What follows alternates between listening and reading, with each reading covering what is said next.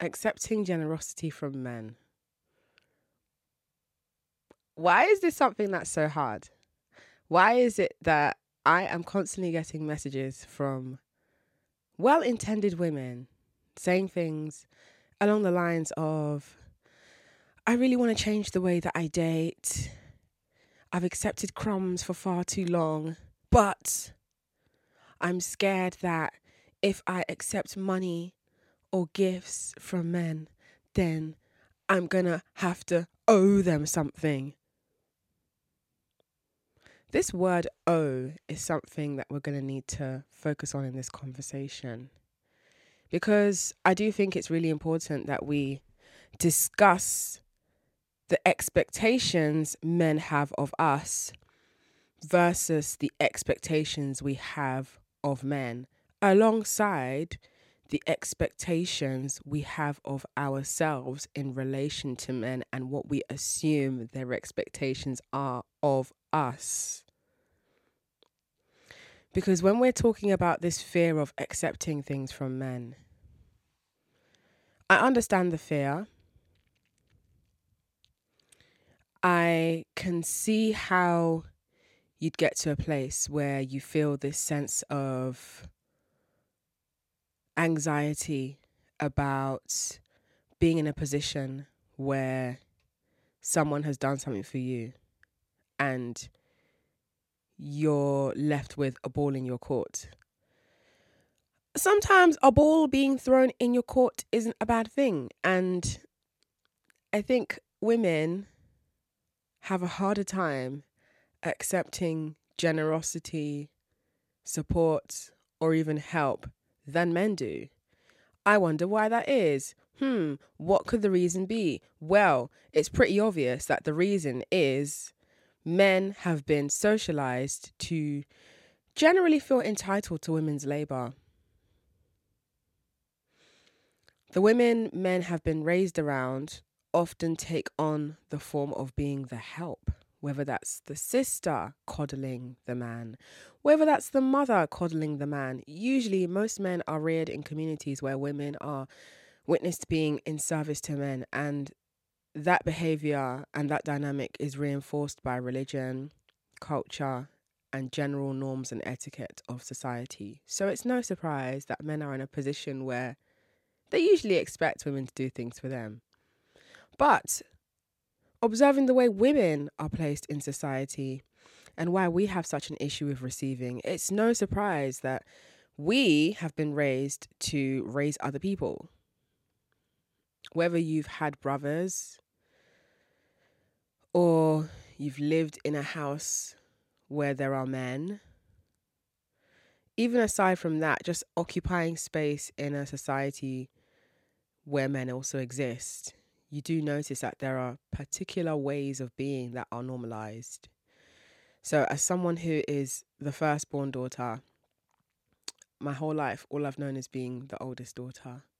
And I was raised in a household with two younger brothers. So it was interesting observing the ways that we were raised differently. I'm sure you wouldn't be surprised by anything I'm saying in terms of my upbringing involving me being the one who was assigned majority of the household labor amongst my siblings. Until a certain point, because I did have my mini revolt. I remember being like 10, 11 years old, and I used to constantly ask my mum, why am I the only one out of three of us who has to wash the plates? And her answer would always be, because you're a girl. And I was just never satisfied by the answer. It didn't make sense to me that because you're a girl was a response to you need to wash the plates. So when I kept on asking her, but what do you mean by because you're a girl? I think she just didn't really know what to say. So eventually it got to a stage where three of us were on a rota of washing plates. And that was a mini victory. I think that was my first mini activist achievement. Very proud of that. But aside from that, the world coddles men and the world criticizes women. The world makes men feel very comfortable about demanding things from women. Emotional labor is the main one. So that's catering to men's mental and emotional well-being, even at your own detriment. But then I'm also seeing that women are also expected to financially help men out of situations. And this one is always going to be a trigger point for me because you already know how I feel about men and money.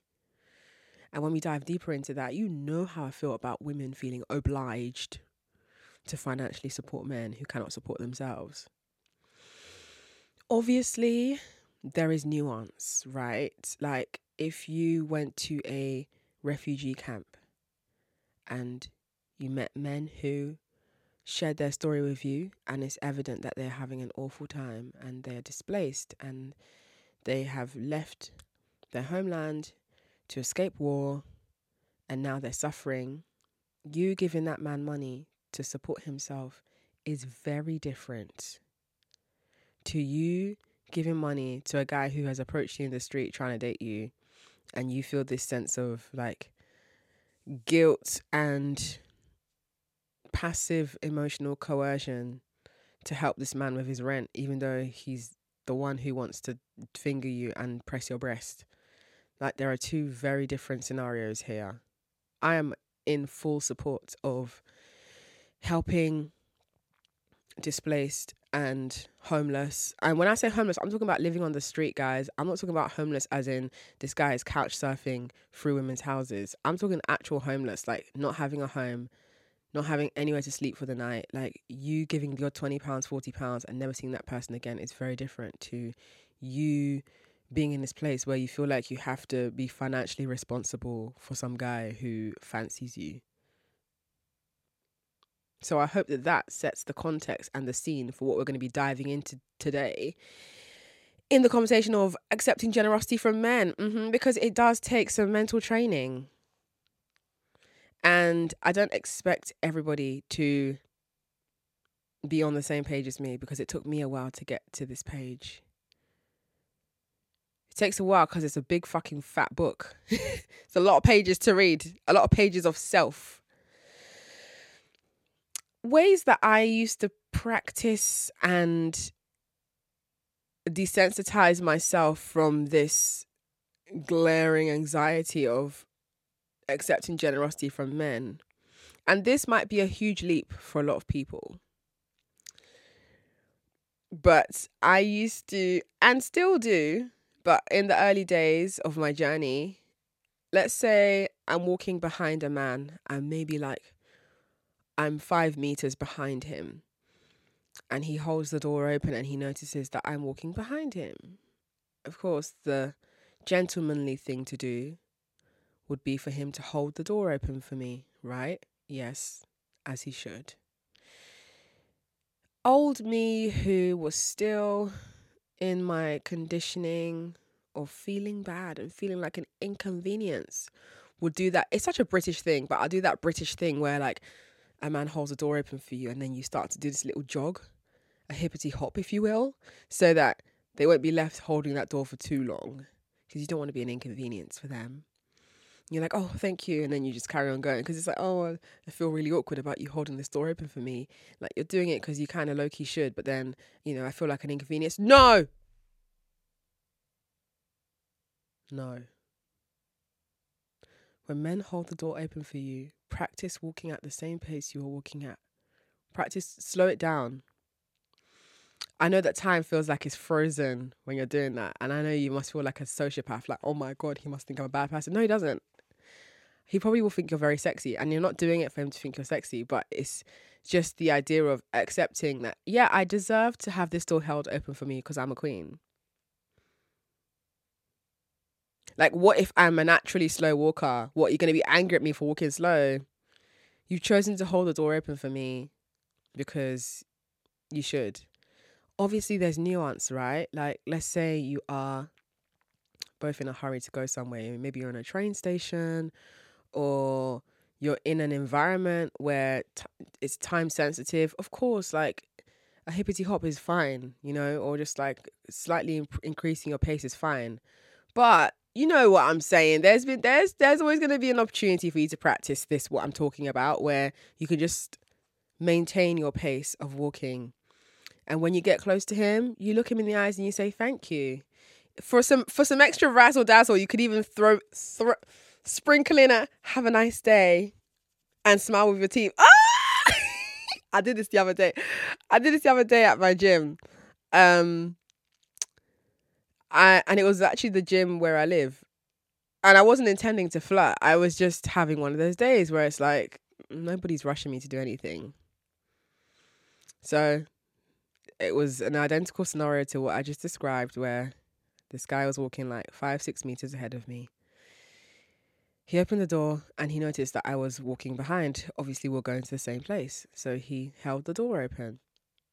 And I continued walking at the same pace I was walking at when he noticed that I was walking.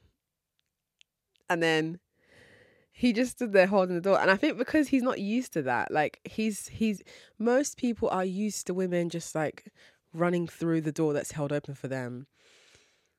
That when a woman maintains her pace, it is very sexy because it's like, oh, she knows she got good pussy. Like, she knows she's fire. So when I did that, I looked him in the eyes. I said, thank you. He was like, have a good session. I said, have a nice evening.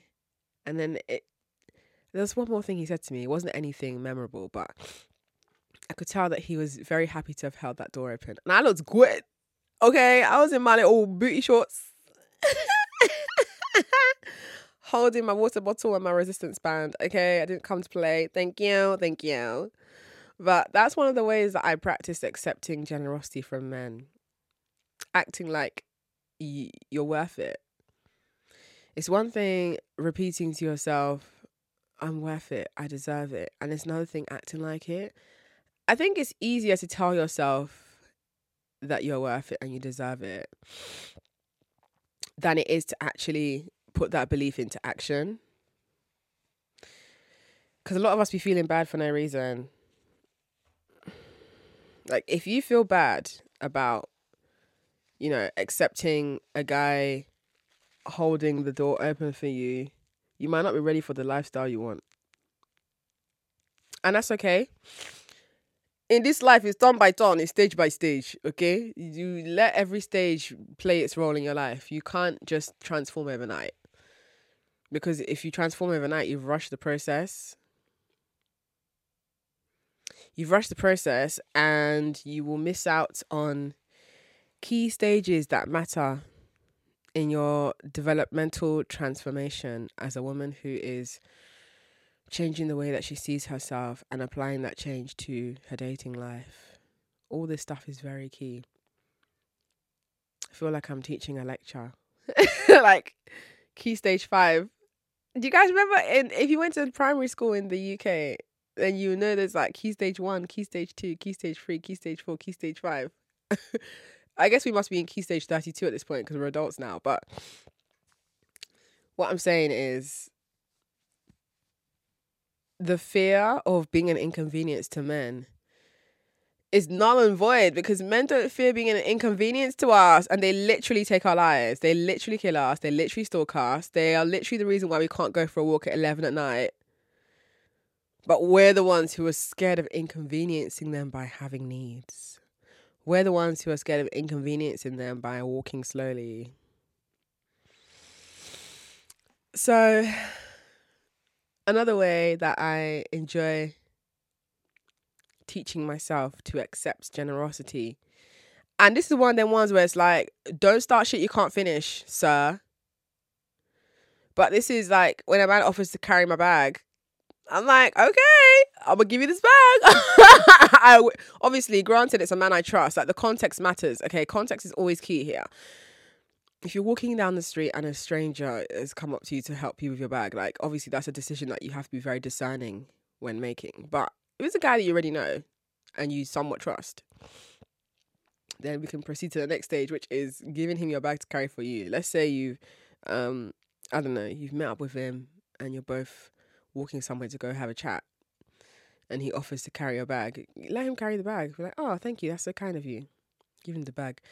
My thing is, unless you have chopped belly full, yeah. Unless you've eaten that day, don't ask me if you can carry my bag for me, because 9 times out of 10, I'm carrying my pleasers in my bag. Do you know what pleasers are? Pleasers are the heels that pole dancers and strippers wear. Originally, strippers wore those heels because they elongate your feet and they give you advantaged height when dancing on the pole. So these shoes usually range from 7 inches to 10 inches in heel height. I prefer to wear 8-inch heels. Sometimes if I'm really feeling cheeky, I might throw in a 9-inch in my bag. Yeah. So most times I've got my pole dancing shoes in my bag, and they're really heavy because the heel is made of this like solid acrylic. Aside from that, I've also got my pole clothes, I've got a bottle of water. Sometimes I might have my iPad in my bag. So the bag is not light. So I've seen it happen quite a few times where a guy will kindly offer to help me carry my bag. And then he'll take the bag without even engaging his core, and I just see the whoop. And obviously he's trying to not show in his face that this bag is defeating him because toxic masculinity. But I always see it and I'm like, well, that's your own. Okay? You'll be fine. You got this, champ. I believe in you.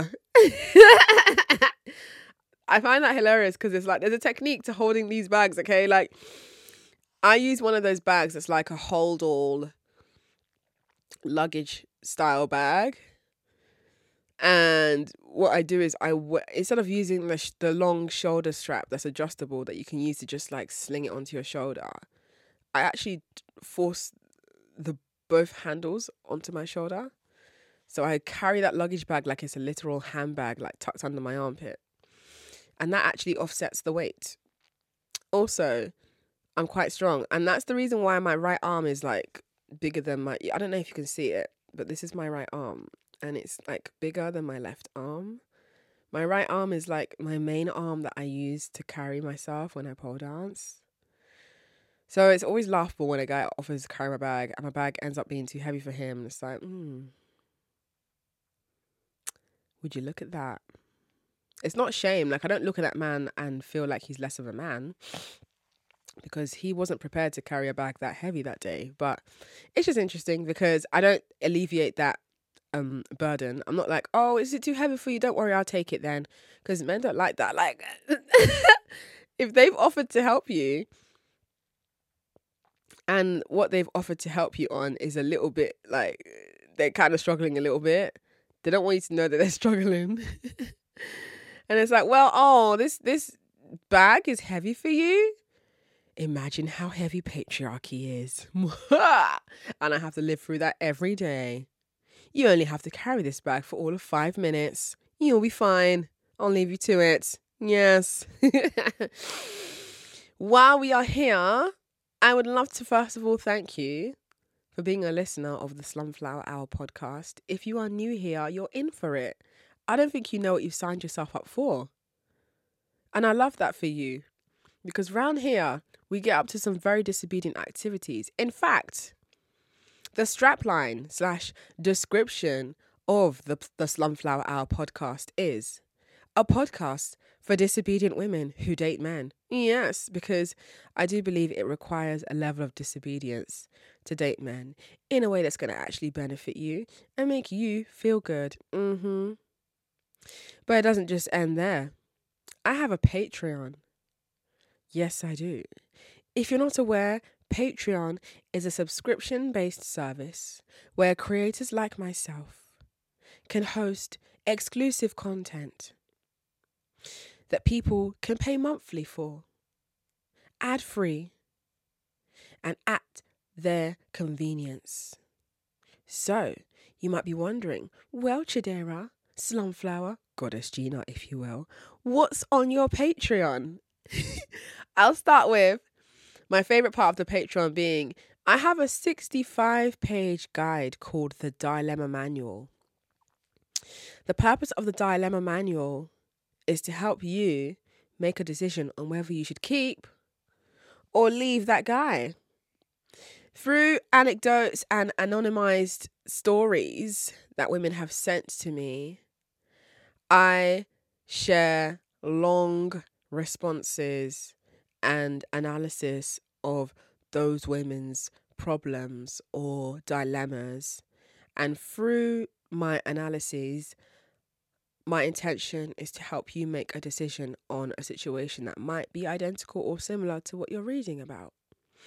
So I've got some stories on there like, oh, my best friend is jealous of me because I started dating rich men. Or another one of, should I fuck my tattoo artist?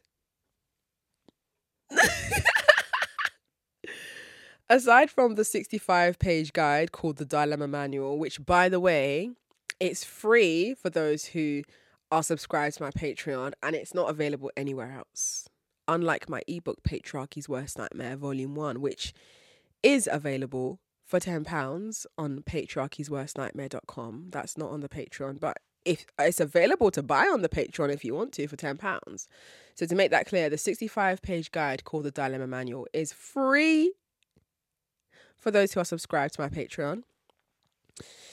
Another feature on my Patreon is I upload full-length exclusive podcast episodes that to me just felt like this is great, but I don't want to put this on the main podcast feed, either because it's too revealing or exposing, or there's certain levels of tea that the mandem don't need to be known about. Like, yeah, I've always said that I don't care if men are seeing what I'm talking about on my podcast because they're not even men that I would date. But there's still things that, like, they don't need to know everything. Okay? Because when they're having their locker room talk, they don't be giving us a live stream, do they? No, exactly. So you get to enjoy exclusive bonus episodes of the Slumflower Hour. Not only do you get to enjoy that, you also get to experience the joy of streaming twice a month mini episodes by me, which are essentially thought streams in response to things that you guys have been talking about, maybe in the group chat, which is in the Patreon. The group chat is fire, by the way. I try to not intervene. Like, I just be letting you guys do what you're doing because it's hilarious. But once in a while, I'll see something and I'll just have to say something. Not because of any kind of, like, negative reason, but just because I feel like it might help if I chimed in. But once in a while, I might see something in the group chat and I'll be like, okay, you know what? This seems to be a pressing enough issue. Let me make a mini thought stream episode on this. So that goes on my Patreon twice a month. You get to enjoy that. Yes, also, you get to enjoy voting power.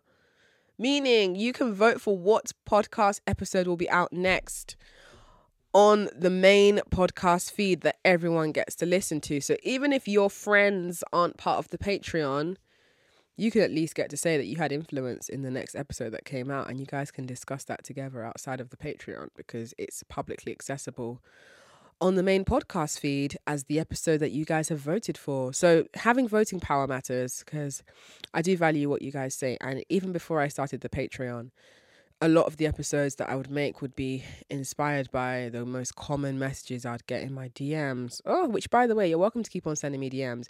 I don't necessarily respond to all of them personally because some of them can be either repetitive or I just feel like from the way the person has phrased the message, they're not even in a place where they are ready to act on the insights I'm going to share with them. So if you are curious about my Patreon, why not sign up at patreon.com/theslumflower? Yes, I have a one-tiered system. And that one tier is called, you guessed it, the Disobedient Deviants. Yes. For £10 a month, you get to enjoy all of that. So you get a 65-page guide on whether to keep or leave that guy. You get to enjoy bonus full-length podcast episodes that don't go anywhere else. You also get access to past live show audio recordings that I've done at private events. You get twice a month mini episodes, which are thought streams inspired by situations you guys have been asking me about. You get voting power on what episodes I'll be releasing on the Slumflower Hour podcast. You have access to a buzzing group chat full of women who are giving each other pointers and tips and encouragement on their journey of bettering themselves and experiencing better dating. I feel like that sounds like quite the bundle. Wouldn't you agree? If you agree, why not join me at patreon.com/theslumflower? And even if you don't feel ready to do so, I appreciate you being here on the Slumflower Hour podcast. Now, let's get back into this conversation of accepting generosity from men. Because at the beginning of this episode, I touched on one of the fears that I come across often when I interact with women who want to date better and have much more substantial experiences with the men that they are attracted to. The main fear being, well, what am I going to have to do in return? That question is really annoying, guys, because it implies that you have to do anything. What do you mean? What am I going to have to do in return? Nothing. You don't have to do anything you don't want to do. Do you know that? That is not groundbreaking or controversial in any way, even though I know it will be received in that way. You don't have to do anything you don't want to do. Okay? I really find it annoying when people are like, oh, but if he gives me money, then what am I going to have to give him in return? Because that question is implying that you think you have to give him sex in return. There's a lot to unpick and unpack in that line of thinking when we discuss what am I going to have to give him in return. Where do we fucking start? Because one of the things that stands out to me is the idea that you give men sex. You don't give men sex, you give men sexual access. Sex is a co-created experience. So you're not giving him sex. You're just giving him access to the chamber of sexy strangulation, okay? Also, why do you think that sex is the most valuable thing you can give a man? Because your perception of him giving you money is that he's giving you his hard-earned money. First of all, if a man's money is hard-earned, I don't want it. Because it's usually those men who are the ones who are going to stalk you and give you a hard time, and you'll regret taking that £40. What I mean is, like, there are men who their money isn't hard earned. Their money is earned, but it's not hard for them to get that money. And that's why it's easier for them to be generous. Because as they are giving, it's coming back in. From whether it's their multiple streams of income or their investments exponentially growing, whatever it is, they can afford to be generous. They're not pressed. They're not bothered. They don't need you to give them anything back. If you want to be giving and generous to a man, this is how I express generosity to a man. And I'm being serious. This is not sarcasm, yeah. My way of being generous to a man is genuinely like allowing him access to my company. Like, you know, you get to experience being around me. What a joy to be on the acid trip that is spending time with me. You're not going to make me do anything. All the times that in all of my history of collecting money from men, and all those scenarios have been unique in their own way, I've never given the man anything in return. This is not an exchange. This is a collection. Give me that cash. No, I'm being serious though. Like, there have been times when I was younger, I want to say I was like maybe 24, just turned 24. I don't know who I thought I was, but I was clearly that bitch. When guys would like my pictures on Instagram and then send me messages being thirsty, I would just turn them into pay pigs. So pay pigs are men who you just use them for money online and you don't meet them. You don't give them your details to contact you outside of wherever you guys are engaging with each other online. And they love it. They love being pay pigs. They're not victimized. They're not being abused. They're the ones who approached you And then when you said what you wanted, they were happy to fulfill it and asked you if you needed anything else. Like, that was what I was doing at 24. So when I'd newly moved into my flat that I now live in,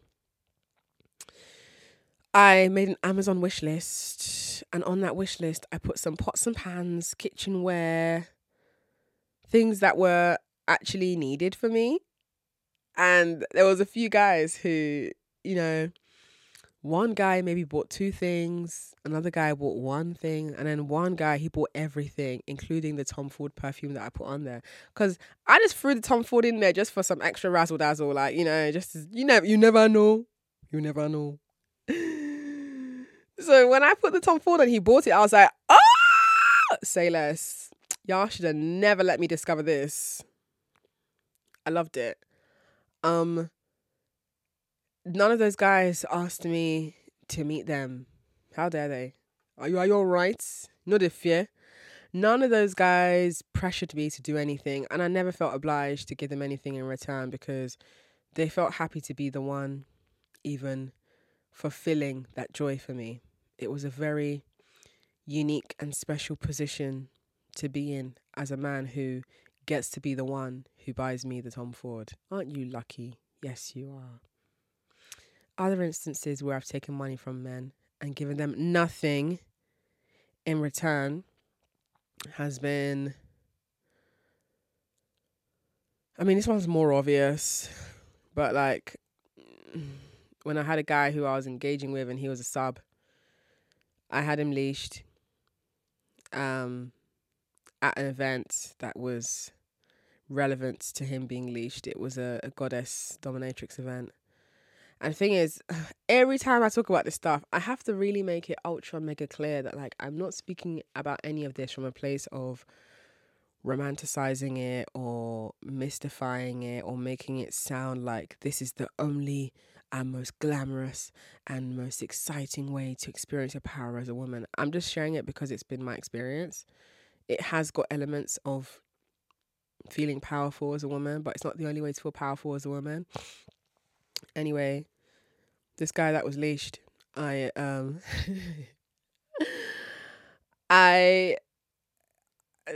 was like, when you giving me money to go home? And then he opened his wallet and he gave me, I think it was like maybe £40.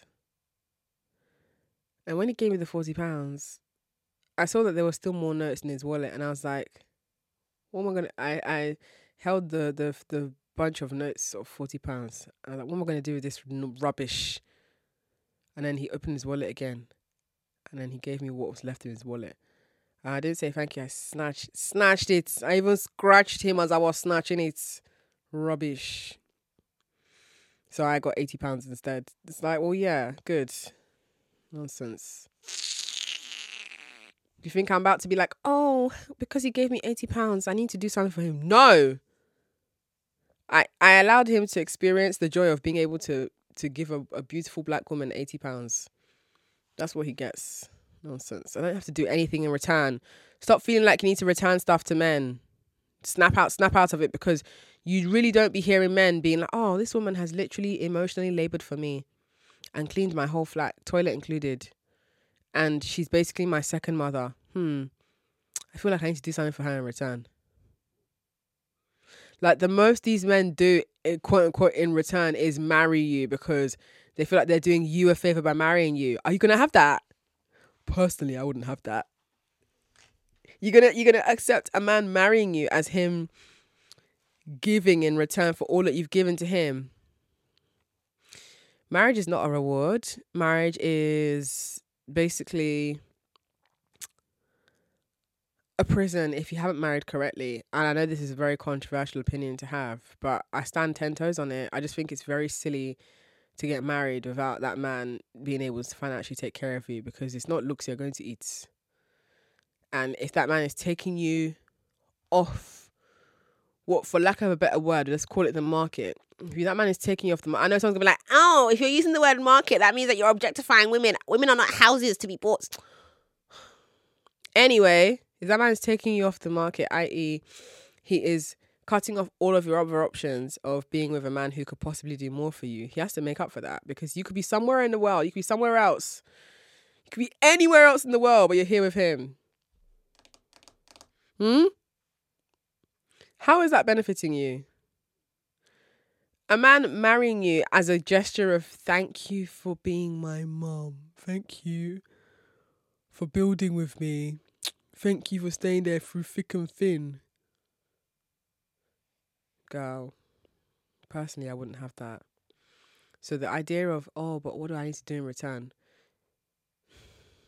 This is why I believe you need to snap out of that thinking. And you got a lot of work to do if you think you owe rich men stuff. You don't owe them shit, bruv. They owe you. They are benefiting from you. They're taking from you. So the sooner you learn how to change the way you perceive yourself and perceive what you have to offer, the better things will be for you. Because I just don't think that my pussy is the most interesting thing about me. If I do choose to have sex with a guy, it's not because I'm giving him anything in return. It's because I felt like having sex with him. The real benefit is him being able to have me in his life. And every single man who I have been with, whether things ended on good terms or not, they can all attest to the goodness of being able to have had me in their life. Yes. There are men who I've fallen out with and they still speak highly of me. They still have a lot of respect for me because it's like, you're not going to find two of me anywhere. Yes. And the reason why I'm 10 toes down sure you're not going to find another of me is because who is as tapped as me? Who? Show me that person.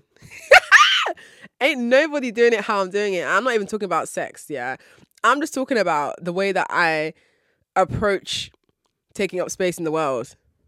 You're not going to find another woman who's like that.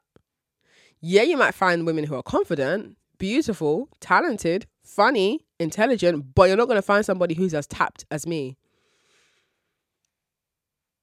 So that's why I don't feel like I need to give anything in return. I'm not giving anything. Learn to stop giving and learn to start receiving. You should be receiving. Learn to accept help. I get this common sort of message from women along the lines of, this guy wants to date me and he's got money, but I don't know how to ask him for money. I don't know how to ask him for gifts. I don't know how to ask him for help. I think what's important is like gauging what type of person you're dating, because there are a lot of men who have money and they're stingy. This is why I always say stay away from musicians, stay away from actors, stay away from anybody who is in the entertainment industry front facing. A lot of them, they're paying to play the game. So the money they're making is being funneled back into themselves, paying for PR, they're just like, when you've come from not having money, which is the case for a lot of creative people, and then you make it big, a lot of them still have that mindset of like fear of losing their money. They would happily squander their money on drugs, but they don't want to give their money to women because, I've been hurt before, I've been used before. There's certain keywords you need to listen out for that will tell you if a man is stingy or if a man is likely to not give you any money. We'll get onto stingy in a minute, but one of the ways that you can tell a guy is going to be more reluctant to give you any money or support you financially is if he says things like, I've been burned in the... Like, if he's a rapper, right, and his narrative is constantly like, yeah, man, I just like, fuck these hoes, I don't trust these hoes, been burned in the past. Like, just stay away from that, because the reality is, like, these guys, their narrative and their constant anxiety is that women are going to use them. And men don't usually fear being used for sex. They fear being used for money, right? The people who fear being used for sex are women. Men fear being used for money if they don't have money or if they have an insecure relationship with their money. And that's usually rappers and the creative umbrella of people. Stay away. If he's saying, I've been used for, I've been burnt in the past, bye, I beg. Because he's not going to give you money. He's just going to make you feel like you have to jump through hella hoops for little to nothing. That's a waste of your time. Men who are stingy. Again, I think musicians can be very stingy. If you're a black woman, specifically a dark-skinned black woman, your confidence has to be top tier A1, because a lot of these footballers and rappers, yeah, they might be drawn to you, But the reality is most of them like white women or light-skinned women. They mainly like mixed-race women. Mixed-race women didn't choose how they were born. This is not directed to them. But colorism still exists, right? So as a woman who is visibly black, dark skin, like I would say no one's going to mistake me for being mixed race, yeah? Like I'm on the lighter side of black, but it's very obvious that I'm black. Like ain't nobody asking me what I'm mixed with. Like it's giving you're mixed with jollof and egusi. It's very obvious. And I'm okay with that. I love that for me. But when it comes to being a woman who has high self-esteem and who prefers to date men who can do something for me, I don't go for footballers because a lot of footballers, it's very low vibrational energy. Like they're not that intelligent. They had to leave school at 16 to go and kick ball. So there's not really that much up there. I'm not going to lie. They do have life experience though. Like everybody has a lived experience. But in terms of being able to have a thought-provoking conversation, the chances are slim if I'm wondering if I'm going to have that with a footballer. Do you know what I mean? Like, really? Musicians, again, a lot of them are fake deep. The irony is a lot of these men will make their music about, oh, shea butter, black woman, coconut oil, love the dark skin, glistening in the sun. Your afro is amazing. But they're still misogynistic and they still see black women as the help to some degree. And if you're a black woman who has high self-esteem, they kind of want to neg you out of that. So negging is when a man kind of like finds ways to chip at your self-esteem without being too overt or obvious about it. So you have to watch out for that. So when I'm saying like going for men who are likely to actually want to help you, just don't go for men who are good looking. I know this is awful to hear because a lot of people are still governed by their loins and they think with their eyes. I have given myself the opportunity to get it out of my system from early. I've dated good looking men. Yeah. If you see the fine men who are blocked and archived in my WhatsApp, the God who made me, you will say, please pass him to me instead. I'm being serious, guys. Like, it's not that there's nothing there. Like, if you're dating a guy purely for how he looks, think about how fucking silly that is. Let me tell you why it's silly, yeah? Because if we're having the conversation of accepting generosity from men and we're thinking for the long term of our lives and our futures as women, to me, this represents the common hypothetical scenario of presenting a small child. Let's say this child is about 4 years old. You present a small child with 2 options for them to pick from: a bag of Skittles and a bar of gold, solid gold. What do you think the child is going to pick? The child is going to pick the bag of Skittles because the child likes to lick sweets, but also the child has no concept of long-term value. The child is 4 years old. The child is not supposed to have any concept of long-term value because the child ain't even been around for that long. So you can understand why the child would immediately pick the bag of Skittles, because they want to eat sweeties and it's colourful and it's that temporary rush of sugar that they're drawn to.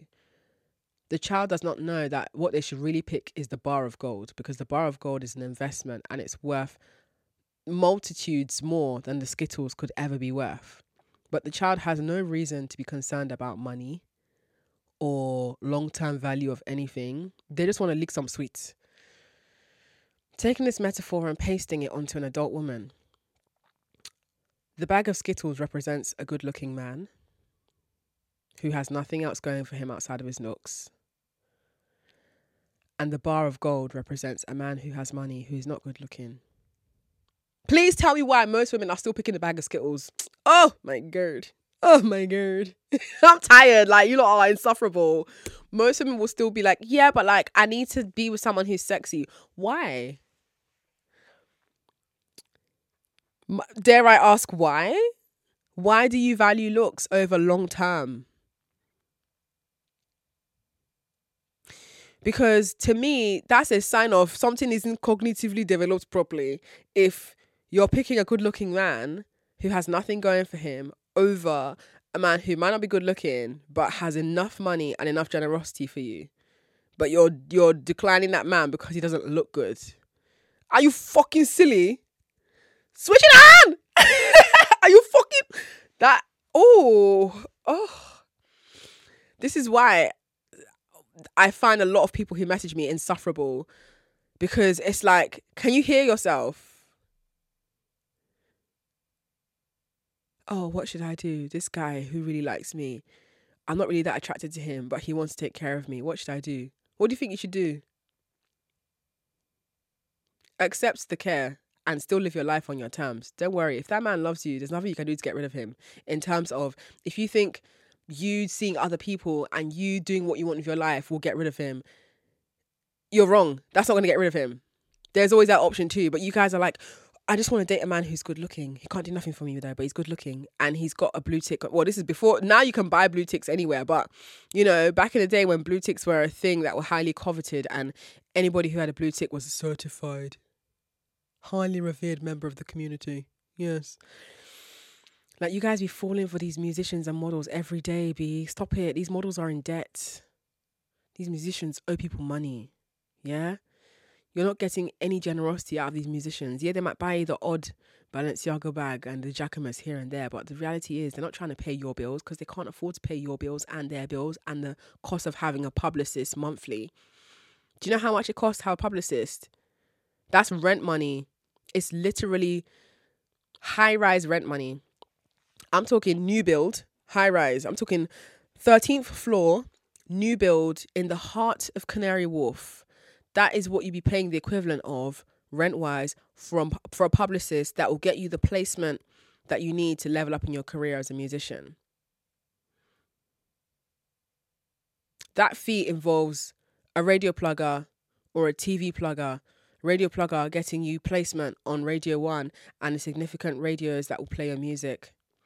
A TV plugger who will get you on Jules Holland, Saturday Night Live, all these major television programs that just have prestige to them, that when performers go on there, it just does something for their career.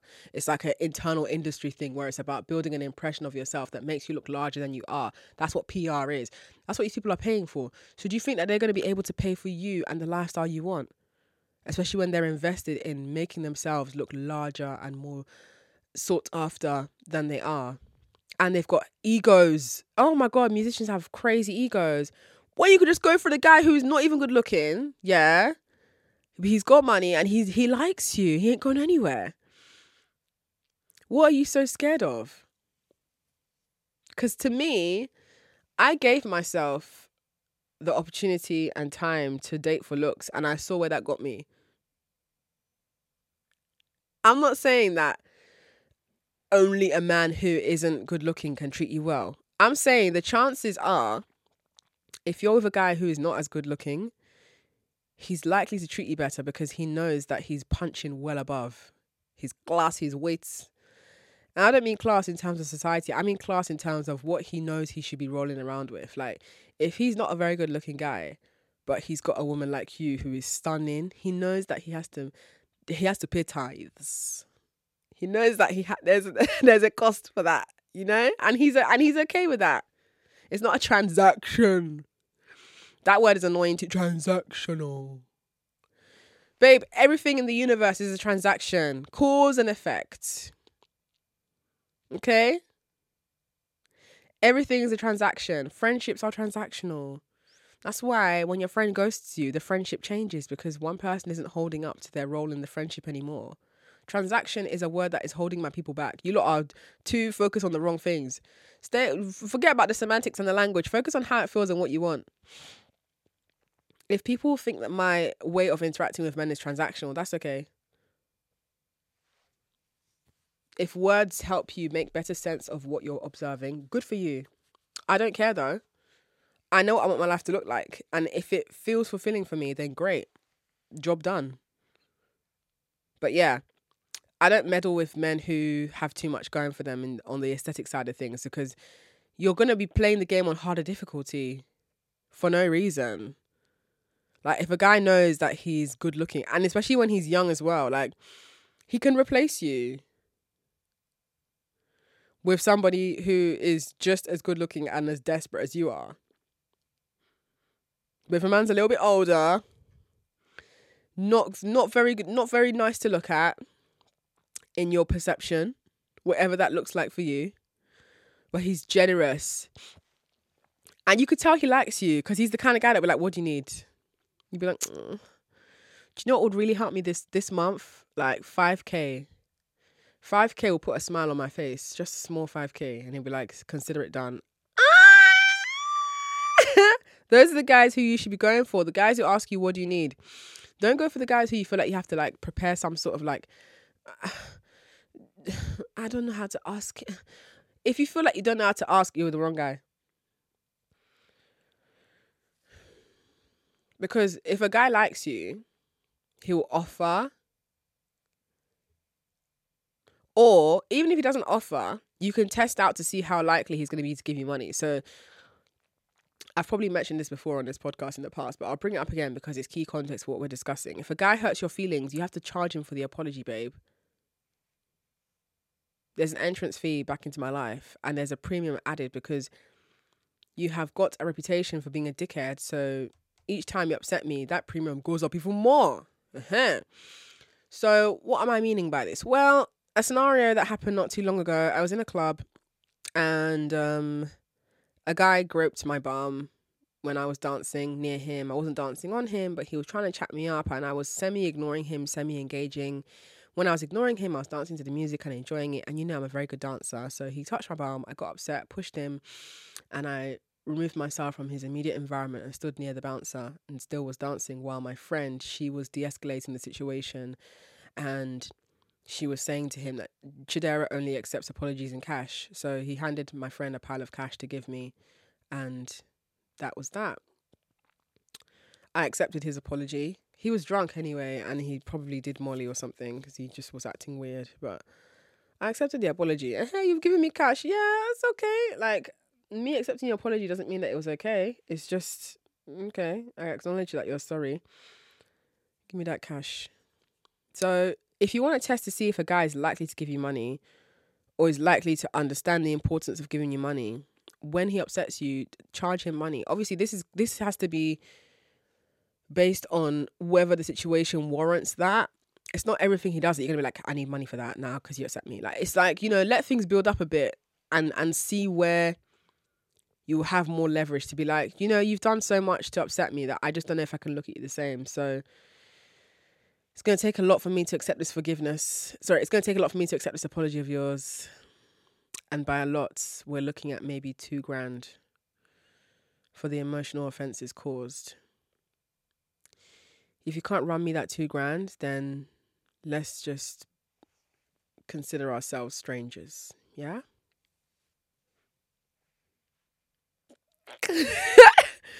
Fuck around and find out. Next thing you know, you got $2,000 in your account, depending on whether he can afford to. That's what I'm saying. Like, you have to pick wisely. Don't pick guys who are struggling and who are building themselves, especially the musicians, and then expect $2,000 for them to say sorry. They might give you that $2,000, but it'll take a while. When you could just go for a guy who he's got money. You have to psychologically get him into a place where he feels like he has to give you that money. The more he gives you money, the more he's going to understand that, yes, I need to give this woman money because she's a queen. Because I like making her life easier.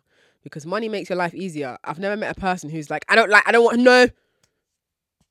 Keep the money away from me. I don't want any money. I do not want a pay rise. No. I like clocking in. No.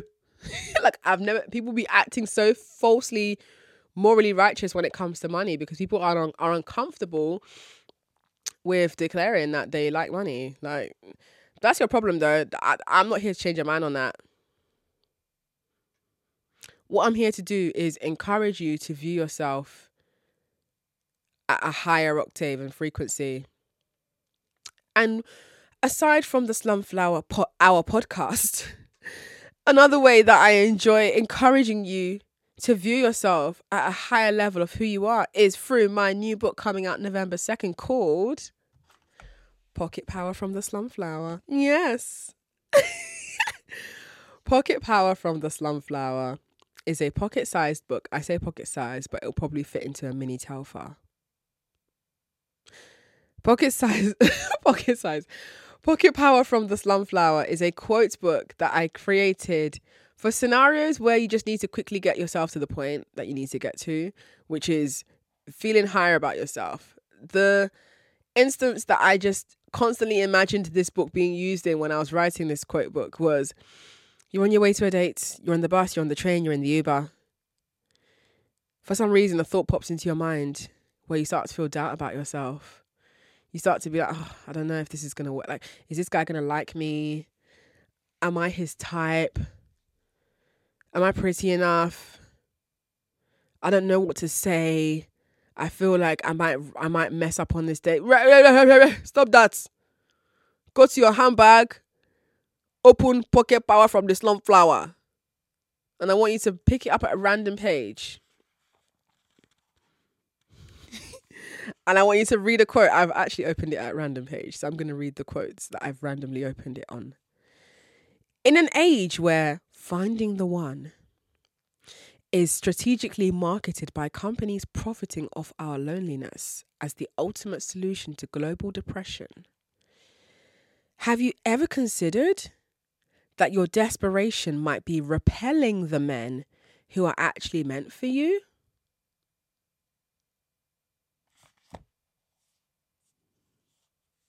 I'll let you digest that thought while you look at this book. If you're watching this podcast on YouTube or on Spotify video podcasts, I'm going to let you look at this cover while you ponder on that thought I just shared with you.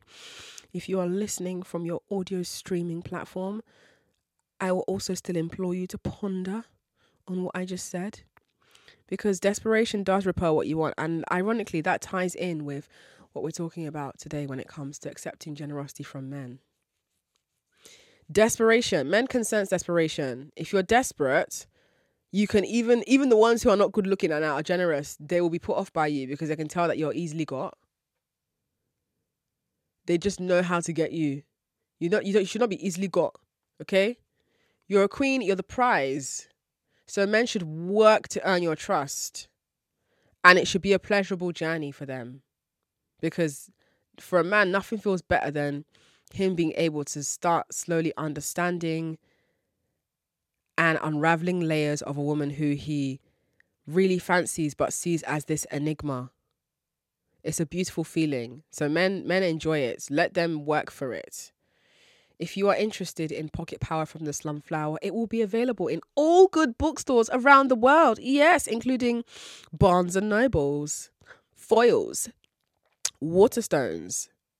And if you're an online shopping babe, Amazon. Pocket Power from the Slum Flower will be out November 2nd in the UK and November 9th in the US. So what are you waiting for? Get your copy. And even if you don't get a copy, I appreciate you being a supporter of me through my podcast, through my Patreon, through my social media. It truly means a lot because I understand that I occupy a very unique position in the world as an outspoken woman. And it's not about being outspoken for the sake of just being controversial and riling people up. It's about being outspoken from a place of genuinely encouraging women to live better and hopefully longer lives, because sometimes women die as a result of the men that they pick. And it's a really, really hard thing to live with and to sit with. So as we ease back into this conversation of accepting generosity from men, I always want to make it clear that my work is from a place of loving women and wanting to see better for women. That's what I've given my life to. That sounds really dramatic, but that's what it feels like. I feel like this is my life's work. Like, one thing about me, I've kept it consistent. I've consistently been on the same wavelength, and I'm glad that the real ones know. But like I was saying, when it comes to desperation, as I read in Pocket Power from the Slum Flower, desperation can repel every and any kind of man. So if you are in a place where you want to start accepting generosity from men, it matters to start behaving like you're used to this, even if you're not. Because that's the opposite of desperation. If men can sense that you're desperate, they take advantage of you. And I'm not saying this to victim blame, because sometimes I find it really annoying. People are like, this is victim blaming. Why are you even accepting the position of victim? No, you've labelled yourself victim from a hypothetical statement. Why does it have to be victim blaming? Where there was no blame in this. I'm saying that when you are moving through the world in a particular way, men observe that, and that is what they use to determine what kind of treatment they'll give you. So if men observe desperation and fear, they will 100% take advantage of that. The only men who will not take advantage of that are men who are just on their own accord, genuinely good people. And you're rarely going to find that, okay? And I don't think you should be treating your life like a fucking dice toss and just hoping for the best. There has to be active involvement on your part. So before I wrap up this episode, I just want to remind you that there are many ways to explore the concept of preparing yourself to accept generosity. Like I said earlier in this podcast, when a guy holds the door open for you, there's no need to run. Carry on walking as you were. Granted that the scenario you're in is not a situation where you're both in a hurry. Yeah, there's nuance and there's a time and a place, but it's about when it feels right. Practice that feeling. Yes, it will feel intense. Practice that feeling of walking like you're worthy. Okay? If you're someone who's autistic and you struggle with eye contact, this is something that I'm not autistic, but I'm neurodivergent. I don't have an official diagnosis, but I know that something is ajar. You know? I used to have issues with eye contact, yeah. So what I did to get myself better at eye contact, and why eye contact has come up before I wrap this up, is because eye contact also shows confidence. This is not going to sound very nice. I'm not saying you should do this all the time, innit? Yeah? But sometimes the way that I used to desensitize myself from my fear of eye contact would be when I'm sat on the train, and I only do this to white people. But when I'm sat on the train and I make eye contact accidentally with a white person, I just hold the eye contact and I don't blink. Because given the history of the violence that black people have had to endure at the hands of white people, I think a little scary eye contact isn't going to bite, is it? And they only find it scary because the only people who can hold eye contact without blinking are sociopaths and serial killers, guys. Like, that's what society tells us anyway. I'm not saying that I'm out on the fucking DLR every single day doing this, glaring my eyes at people. But once in a while, if I clash eyes with someone, I just keep my eyes there and I sit through the discomfort until one of us breaks. And I normally wait for them to break. Then once they've broken, that's when I just move my eye. And I'm like, okay, I did it. Wow, I didn't die. Oh my God. Now I'm much better at it because it's a confidence thing. But why that's useful is because if you're on a date with someone or if you've met someone newly, being able to hold eye contact shows confidence without you having to say, I am confident, without you having to even speak much about yourself. Your ability to hold eye contact shows a level of comfort in your body. And that's a silent way of communicating that you ain't new to this, you're true to this, okay? Before we wrap up this episode, remember another pointer that I gave was when men are offering you generosity, don't feel like you have to give them anything in return. Do you think a queen is sat on her throne scrambling on oh no, what do I give in return for all these gifts I've been given for being so iconic and beautiful? Do you think a goddess is worried about returning all the offerings that have been laid at her feet? If we're going to be using terms like queen and goddess to address ourselves, let's not appropriate it. Let's actually appropriately apply it to ourselves. So if you're going to be a goddess, goddesses receive offerings. Obviously, you don't have to tell men that you expect offerings from them, but you can view what they do for you as offerings and you can decide when it's enough. You get to call the shots. This is about calling the shots. This is about slowing down. This is about not being in a hurry. So if you've enjoyed this episode, thank you so much. I would appreciate it if you left a 5-star rating on whatever streaming platform you're listening on, because it helps boost the podcast, which gets the podcast to more women. And when more women are exposed to ideas of this nature, we feel less shame to uphold them.